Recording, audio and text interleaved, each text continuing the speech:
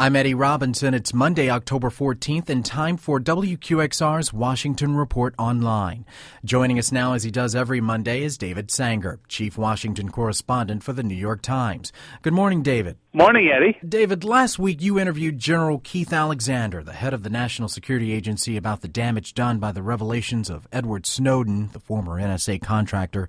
You described General Alexander as a passionate defender of the agency's surveillance methods. Now, how does that square with the angry reaction of America's allies? Well, you know, Eddie, there is a big contradiction between the way the rest of the world sees the NSA programs and the way General Alexander does. He's a lifer at the NSA and as a general in the Army. He believes very much in the need for these surveillance programs, including the bulk collection of telephone numbers and other elements of the program that came in after 9/11. He doesn't see an alternative. Many in the U.S. Congress disagree, and we've begun to see legislation introduced to try to limit that. I'm in Paris today, and I have to tell you the French press continues to be full of questions about the programs that the NSA conducted and what they were conducting about American allies and partners. Here at home, we're just days from the deadline for hitting the debt limit, and the U.S. has been criticized sharply by the Chinese, the Europeans, and now by the head of the International Monetary Fund, Christine Lagarde.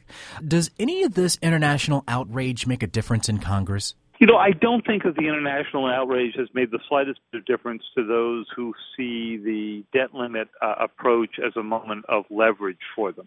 But what is interesting is that you're seeing a split between the Republicans and their traditional constituency in the business community. I thought it was notable that Jamie Dimon of J.P. Morgan Chase said yesterday that the effects of defaulting on American securities could be unimaginable. And I think that what a lot of people believe is that this is entering into completely unknown territory. Now, it's also possible that the administration has some fudge room on the date itself.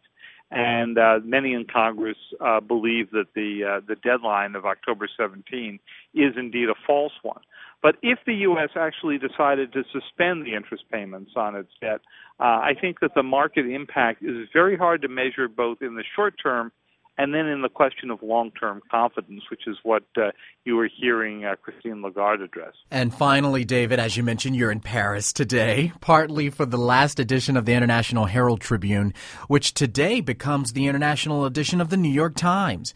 This feels like the end of a nostalgic era. Well, it certainly does, and when you're on the streets in Paris, you see these ads now for the new international edition of the Times, and the reason for doing this is very clear. The brand of the Times has expanded out around the world, and I think a lot of people were confused by having different websites, one for the Tribune, one for the Times.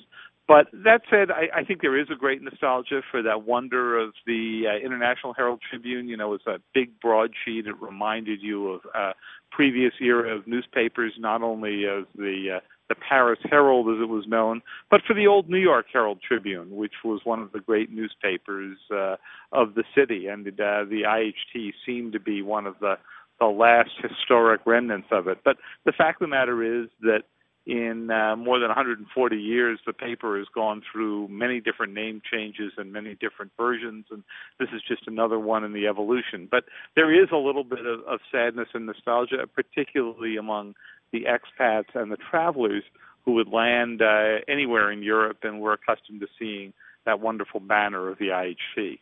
Enjoy Paris, David. Thank you, Eddie. New York Times Chief Washington Correspondent David Sanger. I'm Eddie Robinson, and that's the Washington Report on Classical 105.9 FM, WQXR.